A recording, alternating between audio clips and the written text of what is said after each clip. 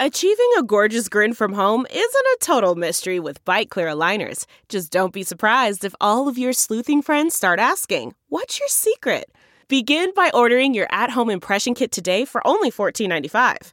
Byte Clear aligners are doctor-directed and delivered to your door. Treatment costs thousands less than braces. Plus, they offer flexible financing, accept eligible insurance, and you can pay with your HSA FSA. Get 80% off your impression kit when you use code WONDERY at Byte.com. That's BYTE.com. Start your confidence journey today with Byte. Delve into the shadows of the mind with Sleeping Dogs, a gripping murder mystery starring Academy Award winner Russell Crowe. Now available on digital. Crowe portrays an ex-homicide detective unraveling a brutal murder he can't recall. Uncovering secrets from his past, he learns a chilling truth. It's best to let sleeping dogs lie. Visit sleepingdogsmovie.com/Wondery to watch Sleeping Dogs, now on digital. That's sleepingdogsmovie.com/Wondery. You can kind of bring AI to Web3, and you can also bring Web3 to AI. But from where I sit, it's much, much more interesting to bring Web3 to AI, because when you do that, then you start to create more openness.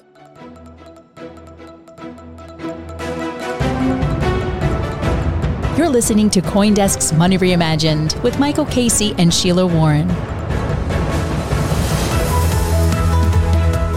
Hello and welcome to Money Reimagined. I'm Sheila Warren and I'm here as always with my co-host Michael Casey. Tune in every week to catch us on the CoinDesk Podcast Network or find our Money Reimagined feed on Apple, Spotify, or whatever your preferred podcast platform is. And don't forget to subscribe, give us a thumbs up, or leave a review. We really value your feedback. You can also share your thoughts with us at podcasts@coindesk.com with the subject line Money Reimagined, and we really do love hearing from you. So we're joined today by our guest, Jake Brukhman, the CEO of CoinFund. He's been focusing on looking across the entire tech stack, AI, Web3, crypto projects, for quite some time. And what he brings to the table is a deep technical background. His evaluation of projects really focuses on their technical fundamentals. We'll be chatting today a bunch about AI and Web3, one of our favorite topics, and diving a bit more into some of those details with our guest. But first, Michael, it's great to see you. Hello. We have been engaged in various travels across the last couple of weeks, and yet to be in the same place again. But so I'm missing that. We're not too far away. I'm further west today, but yeah, closer to the zone. It's great. It's good. Looking forward to talking to Jake. I mean, I think CoinFund have been, at the front of the curve and sort of looking at the intersection of AI and blockchain and sort of placing some fairly important bets on that. So. And it's really just such a dynamic field to be looking at. So I'm really looking forward to getting down. But also looking forward to actually being on a panel with Jake. I'm here actually out west in Colorado, and I will be at ETH Denver coming soon. And we've got a panel coming up there, which should be delving into some of this stuff. So I'm looking forward to. We can think of this as a bit of a precursor to it. So. Well, I think it is important to note, and to your point, and something we said on the show quite a bit, that the intersections of AI and Web3 are hardly new. This has been discussed actually even from the beginnings of the advent of the Web3 space and really the crypto space, and the concept of tokens providing an essential frame around the use of AI, the tracking of data, all those kinds of things is really not at all new. So this has blown up in the public consciousness quite recently, a phenomenon we've observed with some comedy, I think, around that. There's always that moment when things sort of break through into the public awareness. But these are pretty old topics. And so getting into this with somebody who's been kind of thinking about them for some time is going to be great. But yeah, Jake, why don't we bring you in? And first of all, maybe just comment on that. It's kind of like all of a sudden, everyone, quote unquote, is talking about AI Web3, but you've been watching this space for quite some time. So what do you think is the sort of reason that a lot of that broke out? And also, how has it shifted over time in your observation?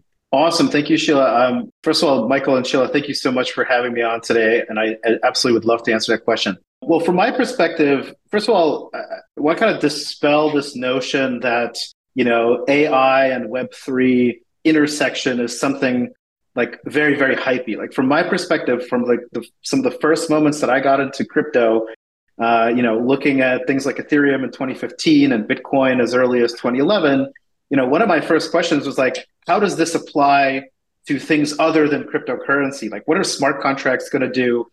And, since then we've seen crypto applied to finance, and that's called DeFi. We've seen crypto applied to digital collectibles. That's called NFTs. So the fact that crypto would be applied, or I should say Web3 really, it would be applied to AI was a very natural process. It was a very natural occurrence in my mind. And also as a technologist, as someone who's been studying math and computer science in school and working in big tech at certain points and also in financial technology, I've been watching AI kind of develop over many, many years. And I think what brings us to the current moment is sort of a critical mass of advancement, of innovation in the AI space. And now this is becoming something very, very interesting for entrepreneurs to look at and say, how could we make this better? How could we bring openness to this space? How could we resolve certain, hardware bottlenecks that have been created? And how do we democratize it more and do more open source here? And it turns out Web3 is a perfect candidate to turn around some of those strategies. So why don't we get to the meat of this, Jake? I think one of the things that's been interesting about this moment, this sudden awareness of AI, this omnipresent almost aspect to what this technology is and in the public consciousness, is this sort of trade-off between all the huge opportunities that it represents in terms of innovation and advance and progress, and the fear on a variety of levels that this is going to do great harm to society, right? Whether it's the displacement of jobs, but sort of probably more importantly from the blockchain space perspective, is like, can we trust it, right? Can we trust what these, and particularly these very corporate-driven models that are emerging? So, I found it fascinating to suddenly folks come up and say, hey, we need some mechanism for actually proving the provenance of what's going into these machine learning models so that we've got some confidence as a society about what we're dealing with. And at the same time, the question to me is, can we get there fast enough? Because it does feel as if everything's moving really quickly. I mean, are you confident that Web3 solutions will be introduced, and can they be introduced fast enough to address these issues? And are my concerns legitimate? I think we're seeing some of the Web3 solutions being introduced as we speak. I mean, there's a number of decentralized networks out there in the market today that, for example, are aggregating GPU compute. And they're trying to, again, democratize access for compute for both inference, meaning getting the outputs of models in a large scale way, and also training new models. Like if I'm a research scientist today and I have a novel idea about how to innovate on some aspect of artificial intelligence, or maybe even I want to create AGI, or I want to create some compelling application of AI, I shouldn't have to be an employee of Google. I should be able to go to a network and maybe even crowdfund as much compute as I need to create some outcomes and some solutions and do research. And that is just kind of like not the case today. But even today, that's starting to be disrupted by these kinds of networks. And in fact, in the generative AI space, there are certain products that already run on decentralized networks of GPUs right now. You can take a look at Krea, KREA.ai, for example, and that creates beautiful real-time generative art based on things that you draw. And that requires a bunch of computation that is provided by a decentralized GPU network. So Jake, let's unpack that a bit, because our listeners know much more about crypto than they do about AI. And so let's maybe back this up a bit for folks who aren't as familiar with how this all works. So I think people understand the basics. You need to take very large data sets in order to create and generate an AI that can actually do anything meaningful with them and extrapolate from the data set to create outputs. But maybe you can give us a little bit more of a sense of how that actually works, right? And then from there, we can maybe move a little bit into talking about why we're seeing a lot of capture by these big, giant platform Web2 companies, which of course, to preview is because, to skip ahead rather, is because they have all the data. But if you could walk through just really how that all works. Yeah, thanks. Of course, Sheila. And to me, I think of it as a little bit of a pipeline, and not unlike what you said. So I think it starts with sort of talent, people who have an idea of how AI should be trained and the mathematical framework in which it should work. And maybe people come with old ideas and new ideas of how to do that. Then there's the certain idea that like AI has made breakthroughs because we've proven that if we create scale, if we create really large neural network models, those models seem to be progressing in intelligence quite quickly. And that was absolutely not obvious before. And so what we know now is that we need, as you said, a large amount of data to kind of train those models, extract that intelligence from them. And we need a large amount of compute to go through that process. And so that first, those first aspects of that pipeline are people, data, and compute. And then you create what's known as a large foundation model, just a foundation model. And then what people tend to do is they want to serve, like once you have a model, they want to serve it to people who are building applications on top of that. So that's called AI model inference. It's just, you're basically, when you put in your prompt into ChatGPT and when it spits the answer out to you, that's called model inference. That's what they're doing. There's a lot of people working on inference networks. How can we make that process efficient, quick, cheap, et cetera? And then probably like the most interesting part at the end of the day is how do people productize these models? Like what applications are they actually building? And are they useful? Are they helping to create new pharmaceuticals? Are they, helping doctors? Are they helping people write content for social media and so on and so forth? So I think of it as this kind of pipeline. And today that pipeline, for the most part, is owned by a few large technology companies, like all the, amazing minds who do AI. They probably, chances are, they work at OpenAI, Microsoft, or Google. All the compute is sort of, again, concentrated in just two different kinds of graphics cards that are being produced by NVIDIA, and then through private contracts are being channeled to a small number of like big tech companies. And of course, inference it also depends on compute as well. And they say it's there's a terminology for it called GPU poor. If you're GPU poor, then you might not be able to turn around as good products as you would, otherwise. And so the goal of Web3 in this pipeline is to enable talent to work sort of independently and in an open source manner. It creates the opportunity to crowdfund these potentially very expensive model trainings. It creates the opportunity to do finance on GPUs, so you can rent as much compute power over the period of time that you would need that power in order to train a specific kind of model. And it really opens up like a world of possibilities for productization as well, to create the best products for the consumer, and not just the, kind of Google Geminis of the world, as we heard this week, really drop the ball on their product, right? So that's kind of how I think about the nuts and bolts of AI. That's extremely helpful. There's so many directions to go from there. So I'm going to choose one, and then Michael, I know I'm sure you'll want to pull a different thread and all that. So there's kind of this question. Okay, so what's the best, neural network? What's the best one, right? And it's interesting because if you think about it in a very simple terms, you're like, oh, so the more data you have, the better your inference is going to be. Well, maybe not, right? I could have like every single thing I do, every thought I think, everything I do for Sheila Warren coded into something, for my entire lifetime. And that would be a pretty amazing AI that could kind of tell you in predictive terms what Sheila Warren is going to do if X input happens. But that's just about me. And that's not very useful to anybody else. Well, maybe, I don't know. I don't think it's very useful to anybody, including probably to me. So the idea, and one of the things that's been talked about a lot in the AI space, is what are the data inputs going in?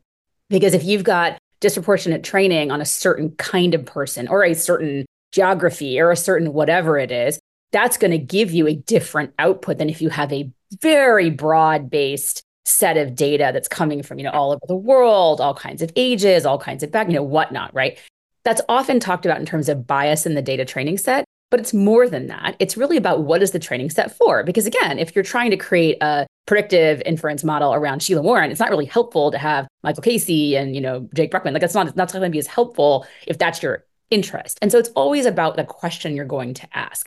And what makes this challenging is not just that it's the ability to build a neural network and build an AI is not just about the coding skills. I think people often assume, oh, well, I can't build one because I'm not an engineer. I don't know software. I don't know how to code.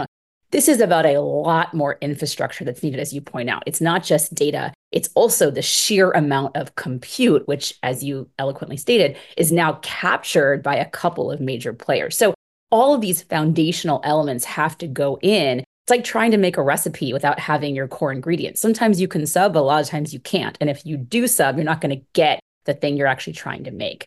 So all of that, I think, leads to this the pulling the thread a little more on how exactly is Web3 infrastructure helpful here? Like, so we can talk about decentralization, the idea that we're not allowing, or we're not just letting the biggest players in a very controlled manner, right, decide what data goes in, what comes out, how is it trained, how do we adjust it, all of that. There are ways that you can actually decentralize inputs. But you can also decentralize the training model, the questions that are being asked. Maybe tell us a little bit more about that and at the intersection of how decentralized structures really help here. Well, it's interesting because you can kind of bring AI to Web3, and you can also bring Web3 to AI. So let me talk about both of those views. Love that. Yes. Bringing AI to Web3 looks like, taking an LLM or something and having it analyze on-chain data and giving you insights that you might not have had before, or explaining something to a lay user about what's going on chain that otherwise they wouldn't have known.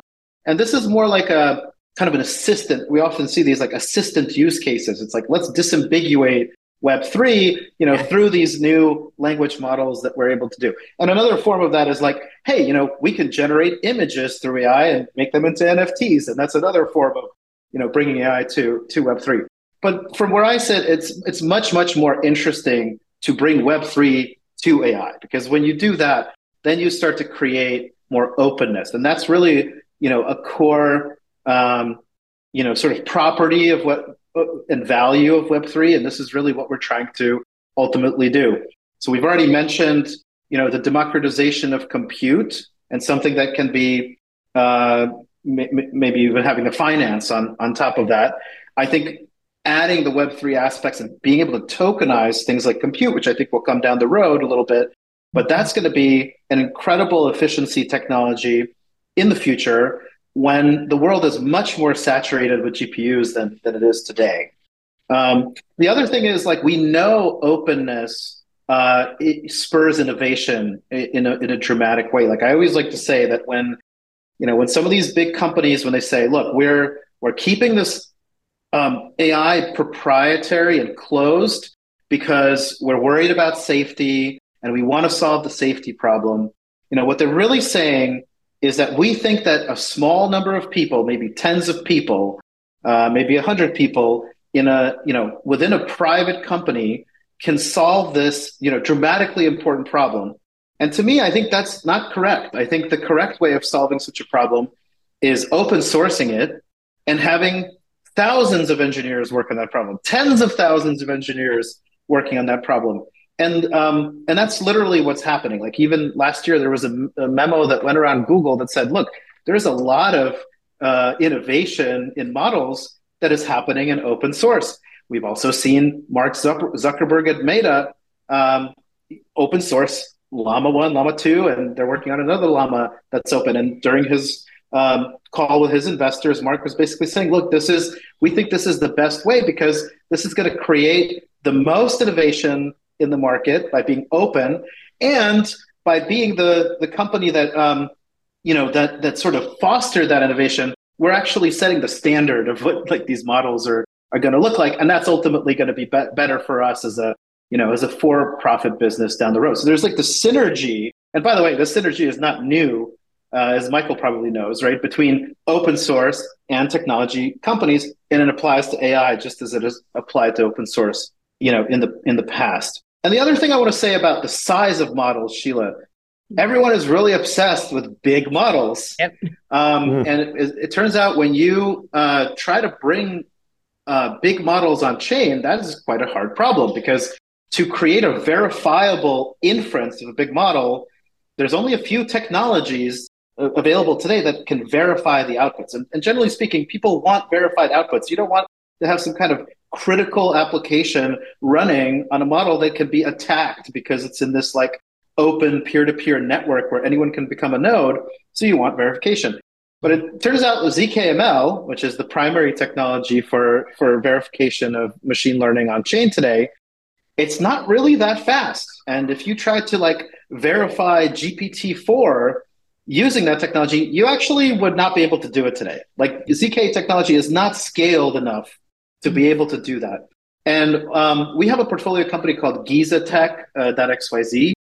And what they're showing is that you can actually bring much smaller models to the blockchain. They don't necessarily have to be LLMs. They don't necessarily have to be generative art foundation models, but they could be smaller machine learning models that create incredible amounts of value on chain. Let me give you some examples. One example is you can do facial verification, and it doesn't require that big of a model. It turns out that's a pretty easy problem for AI to solve. And so once you bring AI on chain, you could start to have, for example, wallets where a security factor is your face. And so you've created like better security for crypto wallets, and it doesn't require a large model. Another thing that we are actually seeing people in the market do with on-chain AI, because it is available today through frameworks from Giza and other companies, a lot of people are applying that to DeFi, in other words, to financial applications. There's so much about DeFi that is not yet mature and at the level of like finance in the real world. And one of those things, for example, is assessing risk. How does a regular retail customer assess the risk of a particular yield generating opportunity or liquidity pool or some other element of DeFi, right? And using AI models, not only can you do that, but you could also build, for example, robo-advisors that recommend sort of the right courses of action for an investor in DeFi, knowing your personal situation, your personal capital, your personal risk tolerance, and things like that. And so overall, one of the reasons why I'm so bullish on the intersection of Web3 and AI is that at the very least, this is going to create an enormous impact in DeFi, and it's going to bring this closer to mainstream market, make it much easier and safer for normal people to use. And these tools are like a perfect match to do that.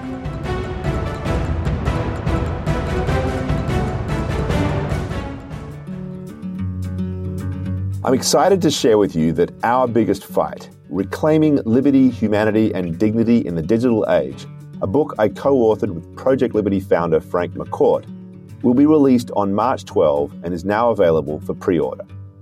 Our Biggest Fight is a manifesto on the need to fix a severely broken internet with a set of workable solutions for all of us to follow. It's a hopeful book, exploring the big opportunities for innovation and prosperity that technology can bring if it's designed with humans in mind. But it's also an urgent call to action. We must get this right for society now, before it's too late. Find the link to the book in the show notes.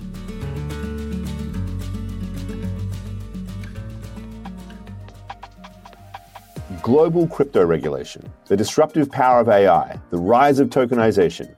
Consensus is the one event where experts in digital assets, blockchain, and related topics convene to talk about the ideas shaping our digital future. Join developers, investors, founders, brands, policymakers, and plenty more in Austin, Texas from May 29 to 31. The 10th annual Consensus is curated by CoinDesk to feature the industry's most sought-after speakers, unparalleled networking opportunities, and unforgettable experiences. Take 15% off registration with the code MRP15. Register now at consensus.coindesk.com.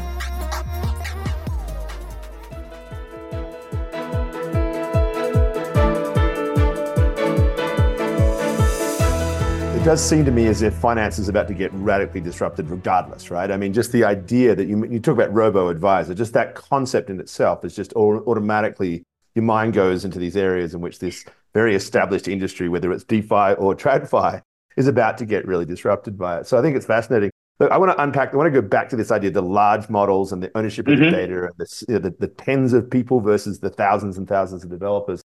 Before I go into that, though, a very specific yes or no question, because when you start talking about, shared compute and the idea of, GPU, decentralized GPU compute, it got me thinking about decentralized storage that we've known as being a model, and, we've got IPFS, we've got a whole bunch of different ideas around that within the existing blockchain space. Is it possible to run the same sort of thing where you think about decentralized storage? It's like, I've got my computer, it has X amount of XX storage. I can now basically sell that to the network. Is it similar with GPUs? I mean, because I know GPUs themselves are multi-purpose. You can use them for gaming, you can use them for graphics, you can use them for compute.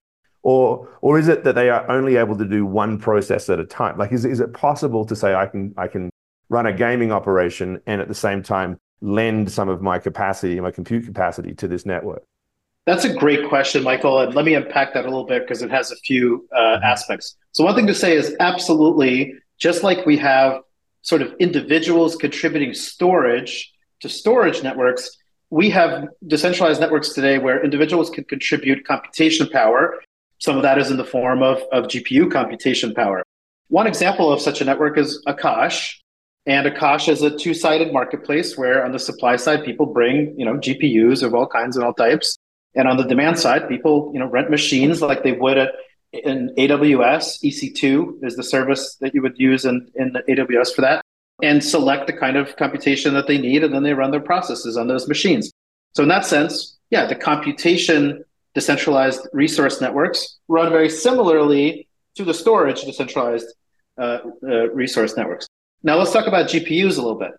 Well, it turns out to do really large models, you need what are known as high-end GPUs. And basically, those are like A100s and H100s from NVIDIA. What's one of the things that separates these GPUs from other like low-end or more commodity hardware is just the amount of onboard memory. Like when you're computing like a really, really large model, you really need a lot of virtual memory to store, all the inputs, all the parameters and so on throughout the course of training. And these hardware devices, they offer that. A100s are generally used for inference more so, and then H100s are really important for training the models.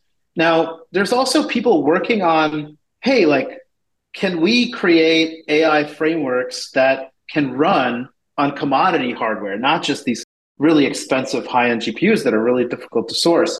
And actually, if you go back, 20, 25 years, and you look at Google, this is one of the things that actually made Google the tech giant that it is today. Because what they did at some point is they created Bigtable, which is an enormous redundant database that runs on commodity hardware. And such databases didn't really run on commodity hardware before then.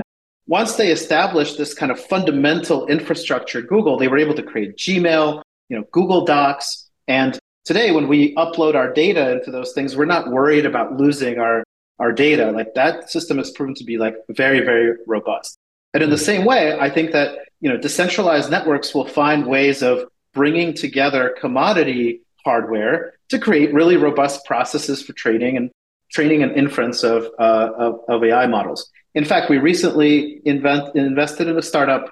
It hasn't been announced yet. I won't say the name, but one of the things that they're doing is they're aggregating different kinds of H100s compute from all over the world and virtualizing it into clusters that are now going to be like much larger, but the compute is sourced from from all these like different data centers, and that's again serving to democratize access to computation using a decentralized network approach. And what I love about it is like if you crack that nut, I mean, it just really, the economics of it just becomes so much more affordable to anybody outside of the big five, tech companies, and that's really what really I think is really getting people energized right now. So on that note, let's go back to the Google Gemini flub, because I think I think it's a really interesting topic to dive into. They have this, image generator, generative AI program, and it seems, I mean, we can interpret this different ways, but the thing that people are focused on is this sort of almost effort to correct the inbuilt biases around, diversity, racial equity, and so forth, that is captured in the very large world of the internet, which in itself is a function of all of these algorithms that have steered us into these conversations. So that's a whole other conversation.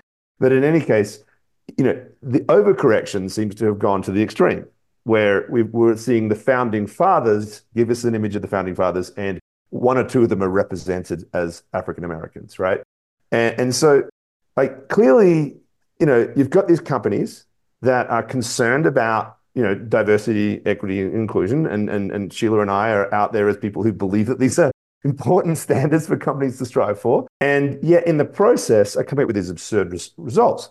Now, my question to you is that something that can be solved through a much more open source model? Do you believe that by open sourcing this, we wouldn't have made that mistake? This is like an overcorrection because the pool of knowledge being applied to solve the problem is so small? And therefore the wisdom of the crowd would have solved this, where maybe it would have fought back against certain, unwelcome racial biases in the data, but at the same time made sure that these questions weren't answered in this absurd way. I just don't know if I have the confidence that even an open source environment would get it right, I suppose is my point. I think it would, and let me try to explain why I think so. So whatever side of the DEI, question you're on, it should be obvious to everyone that like when Google implements a DEI program within their sort of product, it should be obvious to everyone that like not everyone agrees with that program. The world is like pretty segmented into people who might support it, might be neutral about it, and people who are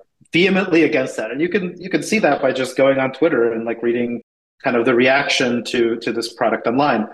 And just the fact that not everybody is on board with this program should be a signal that there's an opportunity in the market to create a better product. And that product, I think for me, like the most productive way of handling that situation is localization. I think the problem here is that Google's become too big and they serve way too many people, and they're kind of like beholden to their own, jurisdictions and liabilities and sort of social pressures that they as a corporation experience. And I think the world that is sort of that I want to see is one where technology is generally neutral and people localize it for the purposes that they want. I think that the answers that you would get from ChatGPT in India should generally be different and sort of more local to the country of India than the ones that you would get in America, and so on and so forth. And I think the way that you achieve that is actually openness. I think what happens is, in order to achieve that, you could take an open foundation model. And by the way, there's a ton of them out there. There's Llama, there's GPT for all, there is Mistral. There's just like a whole competitor set of open LLMs that could be used for this purpose. And then every individual like locality or group or subgroup can train their model to be relevant in their cultural context. I think it's really, really unfair for companies like Google or like OpenAI to impose a cultural context on, billions of people potentially, without being sensitive to kind of like the things that they care about from that perspective. So my position is like longer term, not only will these models become more local for that reason, they also tend to perform better when they're like less compromised by these, kind of safety mechanisms. I've heard a lot from founders who actually use LLMs within their kind of backend systems, that the ones that are open perform better because they don't have as many limitations.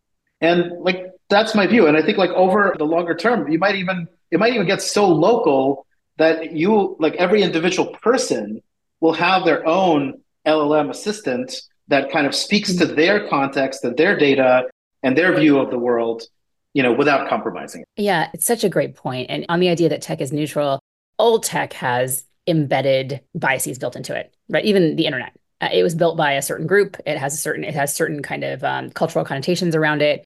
It's turned out that has not necessarily hampered the engagement of people all around the world with the internet because of what the internet is, right? But when you think about things like AI, or you think about things like crypto, frankly, right, and governance and all that kinds of thing, you bring to it a certain sense of, I don't like calling it bias because it is a bias, fine, but it's a bias that is engendered within the culture in which you are embedded and grow up in. And to your point, cultures have different priorities. They have different approaches to things, and the ability to basically, customize some extent that. But it all comes down to like, what is the problem you're trying to solve? What's the question you're asking, right? So to your point about individuals, Michael and I have talked quite a bit on this show about the idea that, we're probably moving to a world where, my AI agent is talking to his AI agent about whatever it is. And so my AI agent being very well trained on me, to go back to my earlier kind of silly example of an AI trained on Sheila Warren data. Well, that's very useful if the entire purpose of that model is my AI agent's ability to navigate online or whatever with other AI agents and make decisions that are predictive of what my behavior would be, whether or not I've specifically responded to that exact question it's being asked at any given moment in time, right?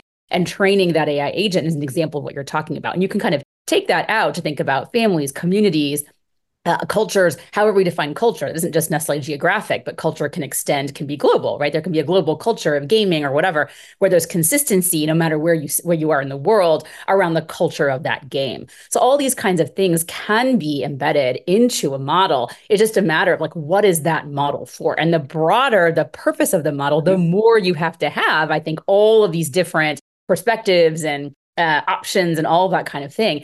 And the best way to get there, I agree with you, is actually to have this be open source and to have the ability of folks from all over to basically kind of put their own thinking, their own culture into that. I totally agree, Sheila. That's a great view. And I also want to add to your view that I think that is generally inevitable, right? Yeah. I think like if you look at the time between like in the past when a big tech company would create a new AI breakthrough, and then when it would appear on the sort of like open source market, that time period went from years, maybe like 5-10 years ago, to I think when Stable Diffusion came out, it was like the difference between DALL-E 2 and Stable Diffusion was about 6 months. And now we're getting into even shorter timeframes, like weeks or months between kind of a new breakthrough, like Sora was just released from OpenAI, which is this like incredible like photorealistic video generative AI. Now, my bet to you is that we'll see like Sora level video generative AI within a matter of months from now, right? Not years. And so like that open source process is just kind of a broader process that's happening and accelerating and becoming more accessible, and its costs are going down and will continue to go down. And moreover, just the fact that we have different communities with different views of the world is going to be motivating, kind of different specialized AIs. It's like every day that I work with ChatGPT, I more and more come to the realization that it can't be just this one monolithic thing. It has to really cater to the groups, the cultures, and like the audiences and their preferences that are using it. Well, I hope that solves, a point that I was just wanting to pick up here on. That is that, I think Facebook is the way for me to think about this, right? It's obviously, to the points you've been making, Jake, a good thing that Llama is being built on open source. It's going to be a much more open, active process. But I think one of the things that's also got to be remembered is that Facebook sits on a lot of proprietary data that is, obviously being fed into that LLM. And that data itself, this massive social graph that Facebook has accumulated on all of us over the last, 2 decades, essentially, is in itself data that is reflexively being created in response to its own algorithms that have, motivated us to do all the things that Facebook has wanted us to do as customers of their advertisers, right? So we've already introduced this sort of narrow proprietary bias into that data. And of course, that's a huge part of what is giving Facebook its advantage. So I really hope that what you're talking about is something that just keeps pushing out the edges and making sure that these sort of big corporate players lose that, because I have a very strong view that that's been one of the most harmful features of society. And I'm a shameless plug, have a book coming out about this, our biggest fight. Every now and then I'm going to throw these in there. March 12th, get your copy. But it's really sort of very important, because this is, I think, where these, where there's Google trying to compensate with Gemini for this biases that have been built into the internet and sort of making all these big errors in the process. So anyway, I think that's just a fascinating thing. Let's move on a little bit though, because you guys were, and still are, I believe, believers in WorldCoin. You're an early investor in that project. It has been seen somewhat controversially. It is the second product that Sam Altman, also the CEO of OpenAI, has developed, and there is an intersection of those two. People have felt that the use of the orb for capturing irises could be problematic in terms of biometrics. I know you have some views on that, but I just suppose I'd like just to hear from you your thesis on why WorldCoin matters, and how it fits in with all this, and what do you say to those who are concerned that it is a vehicle for manipulating humans in the hands of a company that is really, well, certainly the OpenAI part of it has this big Microsoft piece to it as well. Absolutely. Well, I think that broadly speaking, WorldCoin solves an incredibly important problem in kind of the space of decentralization. And that is the problem of creating Sybil-resistant accounts, essentially, right? And Can why you is that just for our important? readers explain what it's a great point, civil resistance. It's a very, very important point. Can you just explain what that is? Absolutely. So WorldCoin provides what's known as a proof of humanity, which is basically just a way of being able to say definitively that this wallet address, on this blockchain, is associated with one and only one human, and that is a property, or that is a that is a property that has been like really difficult to achieve in kind of decentralization world where people can be anonymous, right? Like you can imagine scenarios where people register many different addresses, but they're all just like one person, and then they're claiming airdrops from multiple addresses and things like that. There's Sybil attacks are ways of gaming systems by assuming multiple identities at once. And what WorldCoin, at the core of its technology, what it does is it creates a system that prevents people from doing that. It's a mapping of one person to one wallet. And what are the applications of such a thing? Well, for one, you can create fair distributions of value in a crypto context that usually looks like airdrops, where one and only one person gets one airdrop, and that's it, right? WorldCoin is also, and this is actually one of the original reasons why we underwrote WorldCoin, is that they're working on a really, really wide distribution. They want to grow a very, very big network of these addresses that have been where humanity has been proven. Because, for example, what you can do on top of that network is create a global universal basic income experiment. And that is actually what's happening right now, because WorldCoin is being airdropped to individuals who have registered with the system.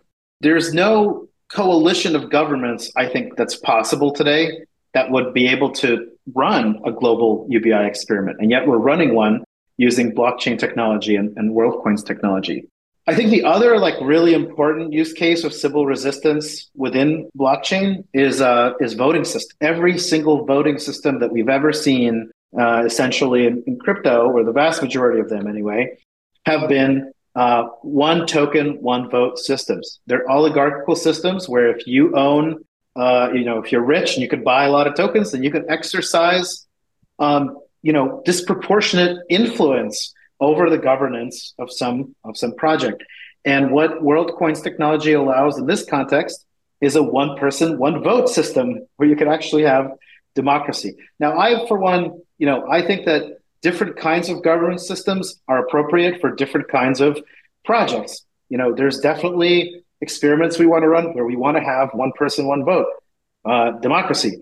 There's other experiments, for example, GitHub repos like Linux, where it's very, very clear that a small number of people have disproportionate expertise on the Linux code base. And you kind of don't, want to concentrate the power of governing that code base within the experts that are really qualified for that. And similar with nuclear weapons, right? We don't want people to democratically vote on nuclear weapons use necessarily. We want those weapons to be, used very, very responsibly, and only a small group of people have actual access to them. So these are some of the ideas that WorldCoin system helps to enable just in the topic of governance. And I'll mention one more, which is I think really important in the context of media, and in particular social media. We can solve bots on Twitter immediately today. We have the technology to do it, and all it is required is a WorldCoin scan, right? And then you can filter your Twitter feed by people who are actually people. And that's it, right? It just creates, a number of use cases overall that I think are extremely compelling and important, technological advancements. So how do you answer some folks? Look, part of me really is in on the joke, right? I love the fact that the device that scans your eyeballs is called an orb. I think that's kind of part of the sort of mythology around WorldCoin, right? And I appreciate the sort of self-awareness of the fact that you're really literally scanning. But how do you respond to critics who have really talked about the potential, right? Biometric data is the most sensitive data that exists really in the world, I would say, right? Maybe DNA, but I would actually argue DNA can be anonymized more than biometrics. And so what all the criticisms are. So I'm just curious to get your thoughts on that aspect of it. Well, to be honest, I've done many, many, many podcasts on this. I've had kind of members of the WorldCoin team answer questions directly on Twitter Spaces. I've done podcasts for over an hour where we've gone through individual like technical criticisms. But what I find in these discussions is that usually the criticism comes from really kind of misunderstanding how WorldCoin works. So for example, a lot of people will be like, well, how can we give our biometric data to this company? But the assumption of that statement is actually incorrect. The device never stores biometric data of people. In fact, this is a decentralized network that has gone to extreme lengths using zero knowledge proofs, using hash technology, using sort of anonymity, using like all kinds of mechanisms to make sure that what we're not doing is sending iris or photos of irises to a private organization. That is just not what the device does. And so like I could probably get rid of, 50 to 75% of the criticisms that are just kind of leveled offhand by educating people about how WorldCoin actually works. So let me just say that. And then there's other criticisms that have been like, well, why are we going to market in kind of the developing world? And I mean, I think this is more of depends where you sit and how you look at that problem. I would say like from an investor seat, if you look at WorldCoin as an identity technology, it has been incredibly difficult to create identity technologies that is adopted bottom up, meaning by starting something very small, in one country, and then organically growing that to be globally adopted. That is just not how identity gets adopted. If you look at Google, if you look at Facebook, if you look at Apple, the things that you actually use to log into stuff, those are all companies that have had a critical mass of users and already have had their own identity. And then they kind of like, open up that identity to be used in other places. And I think like one of the reasons that WorldCoin is going to market across the world is because to have a truly adopted identity solution, you have to be global. You have to have someone like of the status of Sam Altman, to first of all, bring in enough money to execute such a strategy. And second of all, to really distribute it. And then, I would also argue that some of the developing nations are the ones that probably need identity the most. One of the jurisdictions that has been a little bit hostile to WorldCoin is India. But in India, they have their own iris scanning technology. Right. Yes, they do. That is being yes, put forward by the government. And in that one, you actually do upload the pictures of your irises, and the government actually does keep them. So if you ask me like, hey, Jake, would you rather scan your eyes with the Indian government's technology or WorldCoin, or some of those products that we see in the airports?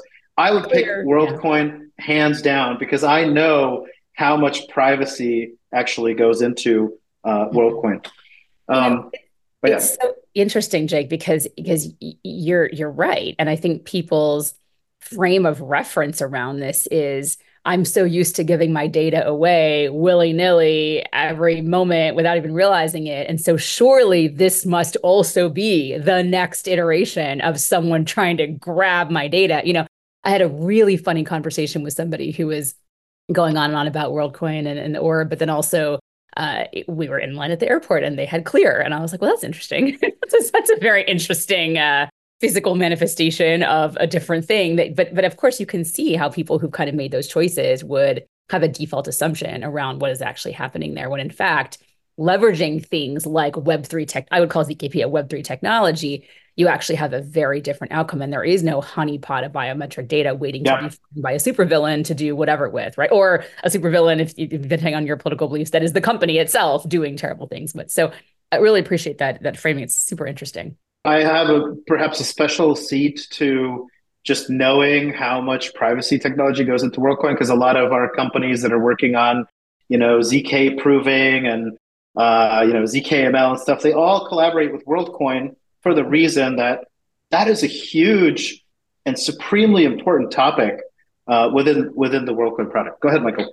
No, I was just going to say, loyal listeners would know that the reference to India is, because my favorite episode from a couple of years back was we had Sheila's aunt, Usha Ramathan, is that right? Sheila, the name? Yeah, and she's a human rights activist who talked at length about the abuses that come with this sort of centralized data capture. And so it was really good to see. And it's actually, I just think, because we're going to have to wrap here, I'm afraid, because the topic is so rich. I didn't think we'd go down to a conversation around identity, but clearly It just shows you how rich this topic is, right? Once you sort of go down the AI meets decentralization blockchain concept, you end up with this very rich topic. It opens up just this world. So I think we're on the verge of something really dramatic. I mean, seeing some coverage recently, people sort of predicting the end of the SEO sort of driven internet that we live in, that Google created for us as a result of AI. So we are really in some interesting times. So thank you, Jake, for doing this, for helping to unpack a lot of really complex topics in very clear language. I think this has been fascinating. I could have kept going for some time. So thanks very much for joining us. Yeah, thank you so much, Michael and Sheila. Really appreciate you having me on today. So, folks, that is all we have time for today. Come back again next week for another episode of Money Reimagined. Just a couple of PSAs. I just have to say, as I think we mentioned in last week's edition, I still have not yet formalized what my role at CoinDesk is going to be going forward, but I do expect to be actively involved in helping to lead Consensus. This is our big event, CoinDesk's big event, coming up at the end of May 29th to 31st. And so, bear with me. And as we said last week, this podcast will survive. We're completely dedicated to keeping this thing going. It's been a labor of love and it will continue to be so. So one way or another, Money Reimagined survives the various moves and changes that have happened at CoinDesk. So anyway, thank you very much for your patience on all that, for listening, for being with us. Do share your interests, your thoughts with us, however you want. Make sure you subscribe to us, et cetera, et cetera. And we'll see you again next week. So bye for now.